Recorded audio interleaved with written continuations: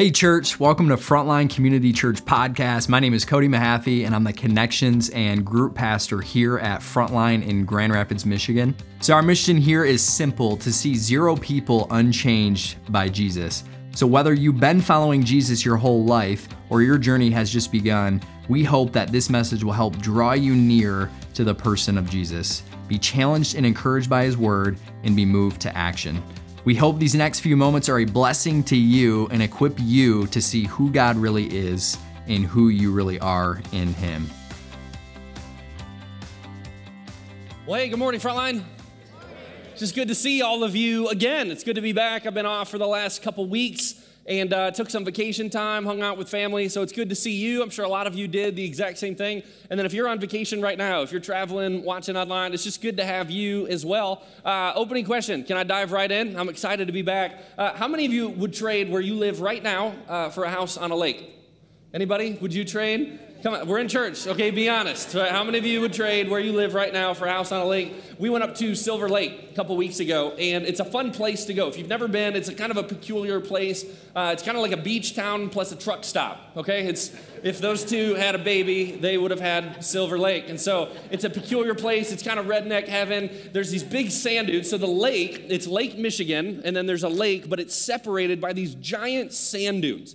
And they're gigantic. I'll show you a couple more pictures here in a second. They're gigantic, but they're always moving, right? If you don't know a lot about the dunes, especially here in Michigan, they change. They move, whether it's rain or snow, sleet, when the ice melts, wind. It doesn't matter what it is. The sand is always moving. So you can go to Silver Lake every year, and it'll be a different experience every time you go. But there's always one house that I like to see when I drive up to Silver Lake, when we spend the week there, and it's this house.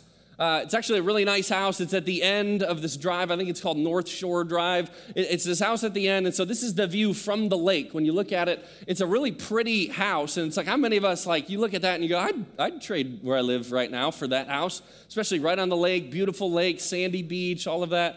There's only one problem with this house, and it's a landscaping issue. It's a very slight problem, but it's located right next to a sand dune. So if you've been up there, you've seen this before. In fact, this is probably a tourist attraction for you as well. For this reason, let me change the angle of the camera for a second so you understand how big this thing actually is. And if you notice the sand kind of like right here in the middle, remember when I said sand moves? It is not moving in a favorable direction for this homeowner. In fact, the sand continues to move and continues to fall. It doesn't fight gravity. It just follows gravity. So the best part about this house also will someday be the worst part of this house is they don't have neighbors on this side. They don't have neighbors because this is what happened to their last neighbor. This is actually a real picture of their house. The sand dunes are constantly moving, constantly flowing, constantly falling, and they are moving towards this house just like they're moving towards the lake. In fact, if you look at Google Maps right now, if you pulled it up on your phone, on Google Maps, you can still see the address numbers on Google Maps for the other 2 houses that have been swallowed up already by the sand dune just in the last couple of years. So now, how many of you would trade where you live right now for that house? Is there a show of hands? Is there anybody brave? I see one hand, one brave soul that says, yep, it is awful where I live, and that is worth it. We'll pray for you. I'm sorry about that. This house, man, it's just such a funny house. It kind of gets at the same premise or the same idea as what Jesus talked about in the parable that we're going to unpack together today. The kingdom culture, that's the series that we're in right now. Kingdom culture, the kingdom of God has a culture to it. You know, we think about culture sometimes like our world has a culture, our country has a culture, your workplace has a culture. In fact, your family has a culture. Culture is just a way of doing things and a way that people relate and distinctives that make it different from anybody else that you would compare it to. And so the kingdom of God is just like that. There are distinctives about the culture of the kingdom of God that make it separate from other cultures all around the world. And so we're going to dive in today. We're going to read this passage together. It comes out of Matthew chapter 7, verse 24, and these are Jesus' words. And so he says this, therefore everyone who hears these words of mine and puts them into practice is like a wise man who built his house on the rock. Verse 25, the rain came down, the streams rose, and the winds blew and beat against that house, yet it did not fall because it had its foundation on the rock. But There's a second part of it. It says, but everyone who hears these words of mine, again, Jesus is talking, and does not put them into practice is like a foolish man who built his house on, say it with me, sand. The rain came down, the streams rose, and the winds blew and beat against that house, and it fell with a great crash. Here's the thing I want you to notice in this passage, right? Jeremy talked a couple weeks ago, a lot of parables actually compare two different things with each other. So there's two houses that are compared here, or even more so, two foundations that are compared. Jesus says there's a house that's built on the rock, and there's a house that's built on the sand, but I want you to catch this. It is the same storm that hits both of them. It is the exact same storm. If you read the description, here's what the storm is. The rain came down, the streams rose, the winds blew, and it beat against that house. Jesus uses word for word the exact same description of the storm to describe how two houses, and you can fill in the blank, how two houses or two people or two families, two marriages, two businesses, two whatever it is you want to compare. There's two separate things that are built on different foundations, but the same storm. Jesus is getting at what one storm can do to one is very different than what it can do to another, and it all comes down to the foundation on which they're built. Now, all of us, before I go too far, right, we all know what a storm is like. I've had a couple fun storms the last couple weeks. That's fun. I love a good thunderstorm. I love when the rain comes. I love thunder, especially when it cracks right above the house. It's exhilarating for me. Like, I like it. It's fun. I love seeing the rain just dump. Some of you hate it, right? I get it. I understand. My dog would be one of those. Absolutely hates the thunder, hates the storm. But I love being in the midst of a good thunderstorm. Here's what I don't love. I don't love being in the midst of a good life storm. And we all know what life storms entail, right? We've all lived through life storms. Here's some that I sat with and thought about this week. When your boss walks in and lets you know you don't have a job anymore. I mean, that feels like a storm then, doesn't it? I've had that conversation. Not as the boss, as the employee. And you walk in and you go, I thought I had a future here. I thought I knew where I was going here. I thought I had the next steps taken care of, and now I just got informed I don't have a job here anymore. My time is coming to an end, and you start thinking through the implications, because storms always have implications. Where am I going to live? How am I going to pay for things? What about groceries? What about college tuition? What about vehicles? This is a surprise that we didn't anticipate. How long are we going to live or endure through this storm? I mean, what's another storm that maybe a lot of us have encountered? You ever get that phone call from the doctor that has news that is not what you were expecting at all? Sometimes it's you, sometimes it starts with this: I'm so sorry to be the one to have to tell you, but you have cancer. The disease is back. The prognosis is not good for you. The outlook is not promising. I mean, it feels like a storm when you get that phone call, doesn't it? As if it's not bad enough when it's you, when it's somebody you love, somebody you care about. I just feel like it's so much worse, isn't it? Of being helpless and oftentimes hopeless, going, I can't fix this. We all know what a storm feels like. What about this one? This one's been around me a lot, especially in the last couple weeks. People whose spouse sits down with them, and basically the conversation goes like this: I don't want to be married to you anymore. I don't see a future for this. I don't see a future for us. It seems like we have these, the famous divorce word is irreconcilable differences. I don't think we can make this work, and no amount of counseling or money or change or promises can change my mind. I'm done. Feels like a storm when you have that conversation, doesn't it? I mean, there's all sorts of storms that we encounter, deal with, weather all throughout our lives. Those are just some of them. Here's a couple others quickly. When you're at a funeral for a loved one, when you struggle with infertility, when your adult children are experiencing hardship, when you're watching the health of your aging parents deteriorate, when your family gets divided because of significant conflict. I mean, it doesn't matter what it is. We all know what a significant storm feels like. In the words of Jesus in this passage, the rain came down, the streams rose, the winds blew, and it beat against that house. All of us know what that's like in the metaphor of life, when it feels like you're just getting wailed on. And it's thing after thing after thing. It's bad news after bad news, phone call after phone call, informed after informed, whatever it is. We know what it feels like to weather a storm. So it begs the question of this: what's Jesus' point? If all of us experience all of this at some point in our lives, what's the big deal? And here's Jesus' point. If I can summarize the whole thing into one sentence, here's how I would say: the storm you can withstand depends upon the foundation on which you stand.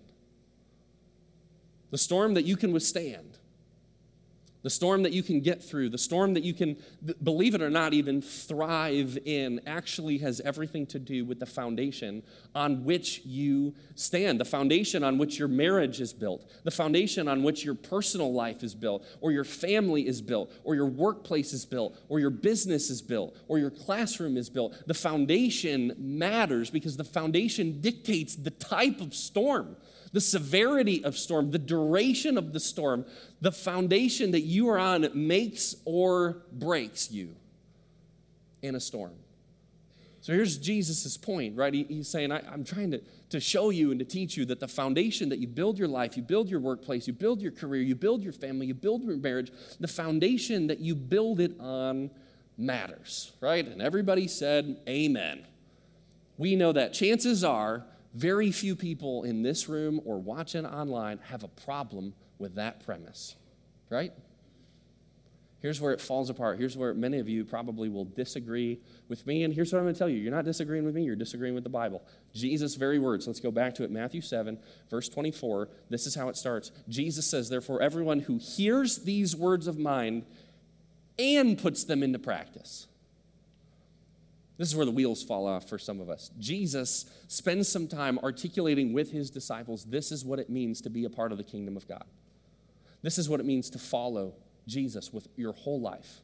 This is what it means to build a foundation. This is what it means to engage in a different culture than what you're used to, or what you grew up in, or what you work with, or what's just a natural default for you. Jesus says those that actually do what I'm telling them to do are like a wise man who builds his house on the rock, but those who don't do what I'm telling you, those who hear the words I'm saying, those who read the words in the Bible, those who understand the point that Jesus is trying to get across with what it looks like to be a follower of Jesus today, in today's world, in today's society, in your marriage, in your family, those who understand, who hear it and get it, and then don't do anything with it.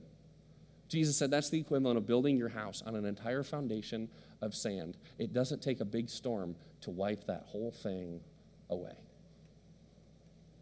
Jesus says, those who hear these words of mine, I have an assignment for you today, if you'll do it. If not, no problem. But you're going to miss something if you don't. Read Matthew chapter 5 through 7. That's what I want you to do this week. Read Matthew 5 through 7. It's called a couple different things throughout the Gospels, but this is actually like it's called the Sermon on the Mount. Jesus, it's one of his most famous and powerful sermons that he preaches to a group of onlookers, to an audience that desperately wanted to understand what the kingdom of God was actually like, and Jesus told them. In Matthew 5 to 7, here are some of the topics that Jesus covers in this short sermon. He talks about representing Jesus to the world, talks about the weight of Scripture, anger, disputes, conflicts with others, sexuality, divorce, commitments, revenge and enemies, money, giving people to need, giving to people in need, treasure in heaven, prayer and fasting, worry and anxiety, judging others, approaching or accessing God, the character of God, the way to heaven and eternity with Jesus, and true prophets versus false prophets. Does any of that apply to any of you? Because most of it applied to me. As I read it, I just sat with it. Jesus spends just 2 chapters. It'll take you less than 10 minutes to read these 2 chapters. These are the words that Jesus was talking about when he looked at his disciples and he said, if you hear these words of mine and do what they say, you'll build your life, you'll build your marriage, you'll build the foundation of everything important to you on the rock if you do it. You don't have to do it. You can do whatever you want. You can decide to say, Jesus, I know better than you.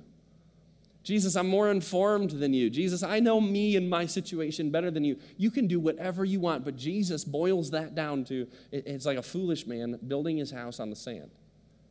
But if you actually listen to Jesus' words and you apply it to your life, it's like building your foundation on the rock. Scariest verse in the whole Bible. I'm about to read it to you, in my opinion. Some of you go, is it Revelation? Nope, it's not even in Revelation. Is it in Genesis? Is it Sodom and Gomorrah? Nope, not even there. I could pick a bunch of different pieces throughout Scripture that are scary. This, to me, is the scariest verse in all of Scripture, and it happens to fall 3 verses before the passage that we talked about today, the wise and the foolish builder. Here's what Jesus says to his audience. Matthew 7, verse 21, he says, not everyone who says to me, Lord, Lord, will enter the kingdom of heaven, but only the one who does the will of my Father who is in heaven. That should scare you. It scares me. Here's the conclusion that we should draw from this. Just saying, Lord, Lord, just praying every once in a while, just going, Jesus, can you bail me out of this problem yet again? Jesus, I'm in a storm yet again. Can you bail me out one more time? Jesus, can you just show up? Just saying, Lord, Lord, just calling on Jesus' name does not mean you're saved. What he's saying here is the one who does the will of my Father who is in heaven, the one who comes before Jesus as if approaching a king, not a genie in a bottle that can do whatever you want, who approaches a king that demands everything but promises salvation.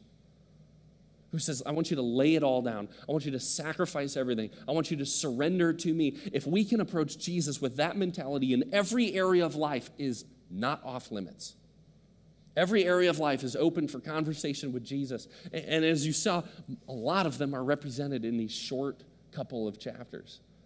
Jesus invites us into his presence, into a relationship with him, but it's costly. It means a relationship with him should actually lead towards changes in our lives, towards reading Scripture, reading his word, reading his sermons that are recorded in his teachings, reading those and saying, wow, my life is actually not in alignment with what I just read in Scripture. How do I get alignment underneath the way that Jesus is calling us to live? That's what it looks like to be a doer of the word, not just a hearer of the word. It's when we read it, something changes, something results. There's an outcome that leads towards following Jesus. Does this mean you can earn your salvation? No. Salvation is a gift. It's a free gift. It only comes from God. It comes through Jesus who died on the cross so that you might have a relationship with him. But it requires surrender. It requires sacrifice. It requires yielding to the power and to the leading and the authority of the Holy Spirit. This is why this verse scares me, is because it says not everybody is saved that thinks they're saved. There's this whole other group of people that I'm saved because I did the thing once when I was a kid, and I was at camp and it was a special experience, and so I did it, but there's no part of my life that I've ever gone back and surrendered and submitted to the person of Jesus. That should scare you. It scares me. For people I love, for people I care about. I mean, being honest with you, I'm reading this book right now. It's been awesome. It's been awesome in the way that it undoes a whole lot of things that you just adopted or believed as true. Have you ever read a book like that, heard a sermon like that, watched a movie like that? That's what this book has done to me. I started reading, and one of the chapters I just read, it was all about death. And what was interesting is it said a lot of times think of death as the biggest storm, the biggest storm of your life. It said a lot of times when people think about death, when they acknowledge death, when they understand that I will not live here on this earth forever, that someday I am going to die, and right now it is 99.999999 continuous of people that have died. of all people in all of the world. There's been like one or two people, I think, ever that have not died. You know, Elijah was one of them, and he was taken up into heaven. He didn't die. Everybody else, if your name's not Elijah and you didn't live like 4,000 years ago, you're probably going to die. Happy Sunday. Read this book, and it said, look at it. Look at death in the face. People that look death in the face make different decisions. They see their life different. They see their work different. They see family different. They see relationships different. They see things, in my opinion, closer to what they actually are. I think Jesus had his eyes on death. He knew that he was going to the cross. He knew he was going to die for us. He knew he was going to do that. And he was going to die so that we might have a relationship with him, that we might have a relationship with our Creator, that we might live forever. Jesus had his eyes on death, and so he made decisions that were different. I think so many of us, we don't like the idea of death, so we push it out and push it aside, and we make decisions based on whatever I want today, whatever makes me feel happy, whatever feels right, whatever, and we've totally eroded the foundation of Scripture and Jesus' Word. We say, I don't need to pay attention until we get the phone call, until we get the news, until some sort of storm rolls through and shakes us at the very core of our foundation. Do we start asking different questions? That's why Jesus spent time to carve this out for us to talk about today. As I'm sitting here reading through Matthew 5 through 7, as I'm getting ready for this message, here's the question that I have to wrestle with. Is my life, David, is my life actually built on the foundation of Jesus or not? Here's the conclusion I came to. In theory, yes. Some of you are laughing nervously. You're like, uh-oh, that's starting to sound kind of like my story. In theory, yes. In practicality, man, there's a lot of room to grow. As I start reading these areas, right? Money, work, conflict, motivations of the heart, judgments of others, comparison. You start undoing that. Every one of those I pulled out of Matthew 5 to 7. These are just some of the top ones that I noticed bubble to the surface in my own life. Jesus, have I actually submitted these to you? Have I actually made you the foundation in my life? Or do I treat you more like a closet? If we're talking about house metaphor analogy, a closet is something that's tucked away, relatively hidden to most people that would come in and visit, but you access it when you need something. Foundation, nothing's there if it's not there. See the difference? So I'm starting to ask, Jesus, are you the foundation of the way that I handle money? Or is it like a closet? Jesus, are you the foundation for how I deal with conflict and brokenness in life? Or not? Jesus, have I totally surrendered and submitted everything that I want, that I would desire, that I would consider important to me? Have I submitted that under your lordship and your authority or not? This message isn't hard to understand. It's hard to do. That's the whole purpose and point of the parable and the metaphor. It's the whole purpose of today, is those that actually do what Jesus tells them to do, build their foundation on a rock. And there's no storm that you can face that will destroy you if you're built on the foundation of Jesus. It just can't happen. Jesus is the greatest foundation. He is the most rock-solid foundation that you could ever surrender to, that you could ever submit to, that you could ever yield to. And what he says is, and I love you. I don't want to just control you. I don't want to take from you. I have so much for you. I want to give to you. I want to bless you. I want to minister to you. I want to bring healing to you. I want to provide peace for you. I want to lead you in your life. I want to minister to the areas of your life that are broken, to the areas that have gone unhealed. Jesus has this posture of love for his children, for his followers. He doesn't just say, yep, now you're one of mine, I add to my number. No, he treats it like adoption. Like you've been adopted into sonship. You're adopted into the family of God. So what is your life built on? What's your life built on? What's the foundation if you get after it? Is it career? Everything right now is all about career and what do I do and how far can I get and how much can I make and what power do I have and where will I end? Is your life built on the foundation of your career and you make decisions that revolve around that? Is your life built on the foundation of family?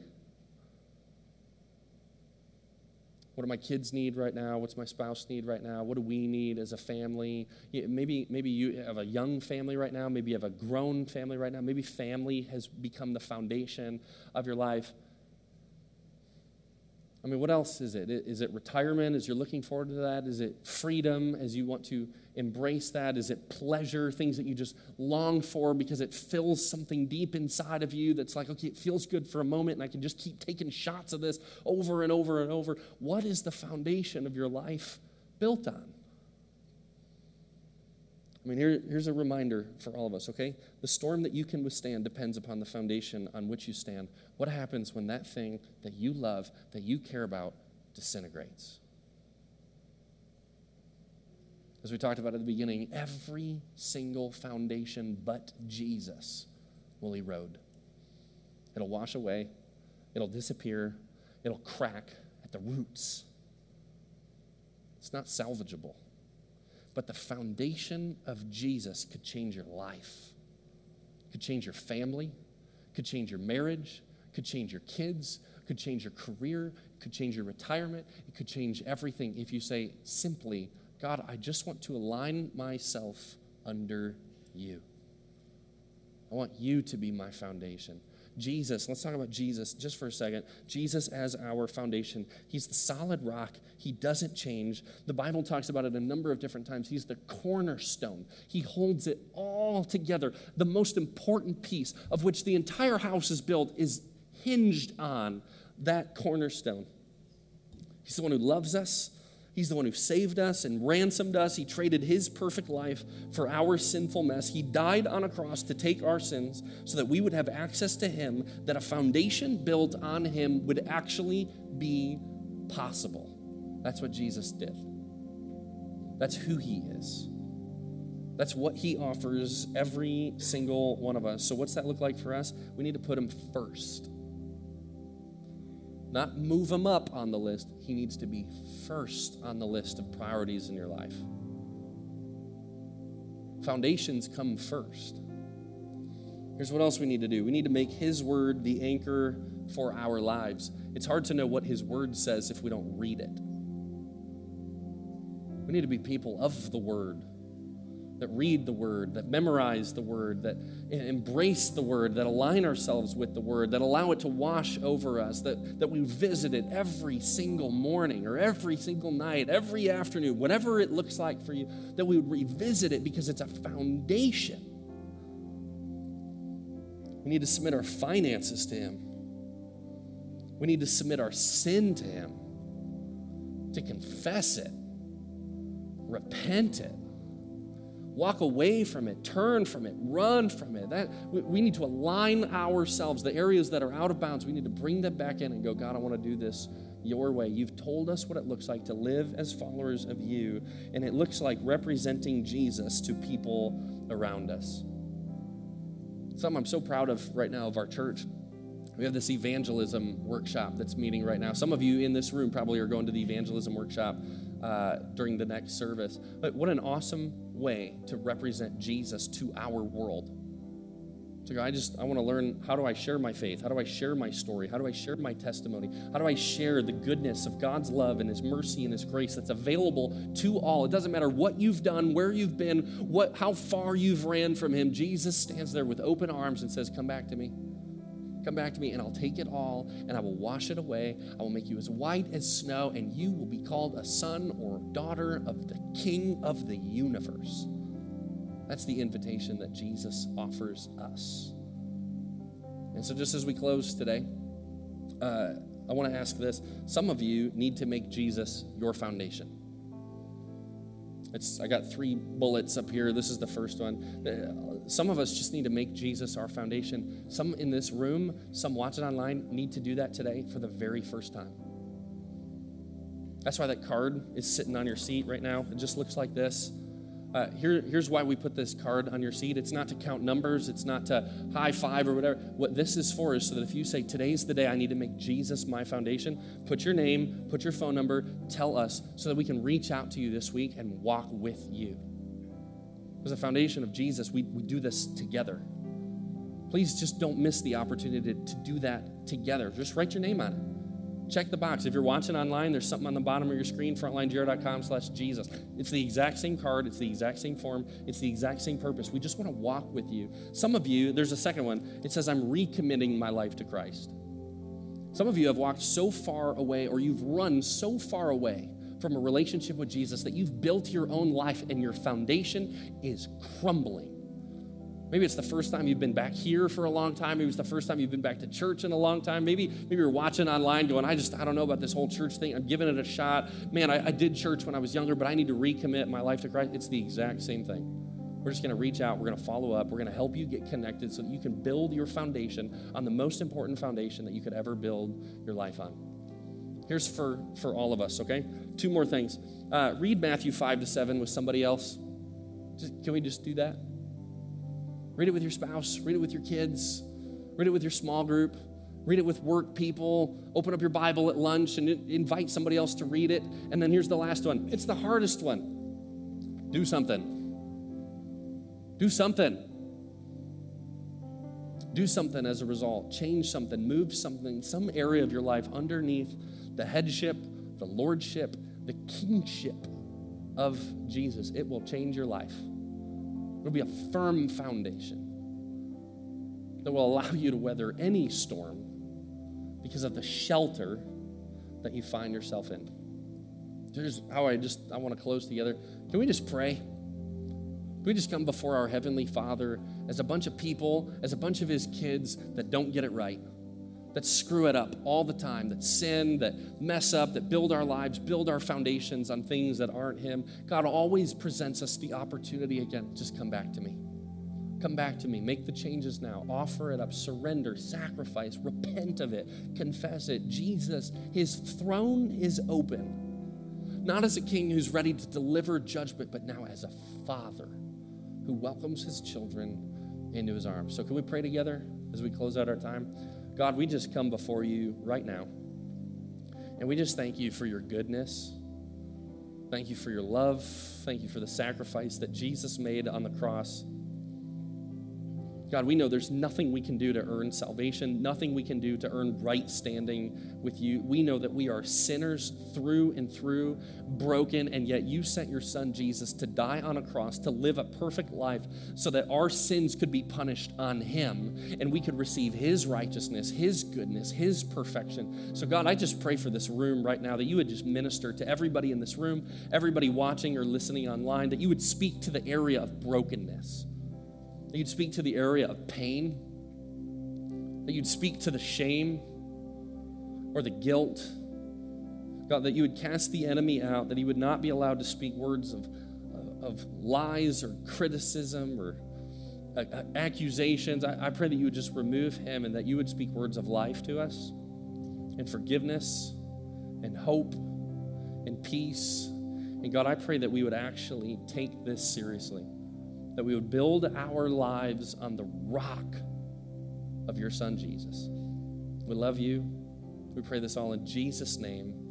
And everybody said together, amen. We hope this message encouraged you to know who God is and who you are in Him. If you want to take a next step, visit frontlinegr.com/next. We look forward to connecting with you there, and we'll see you back here next week.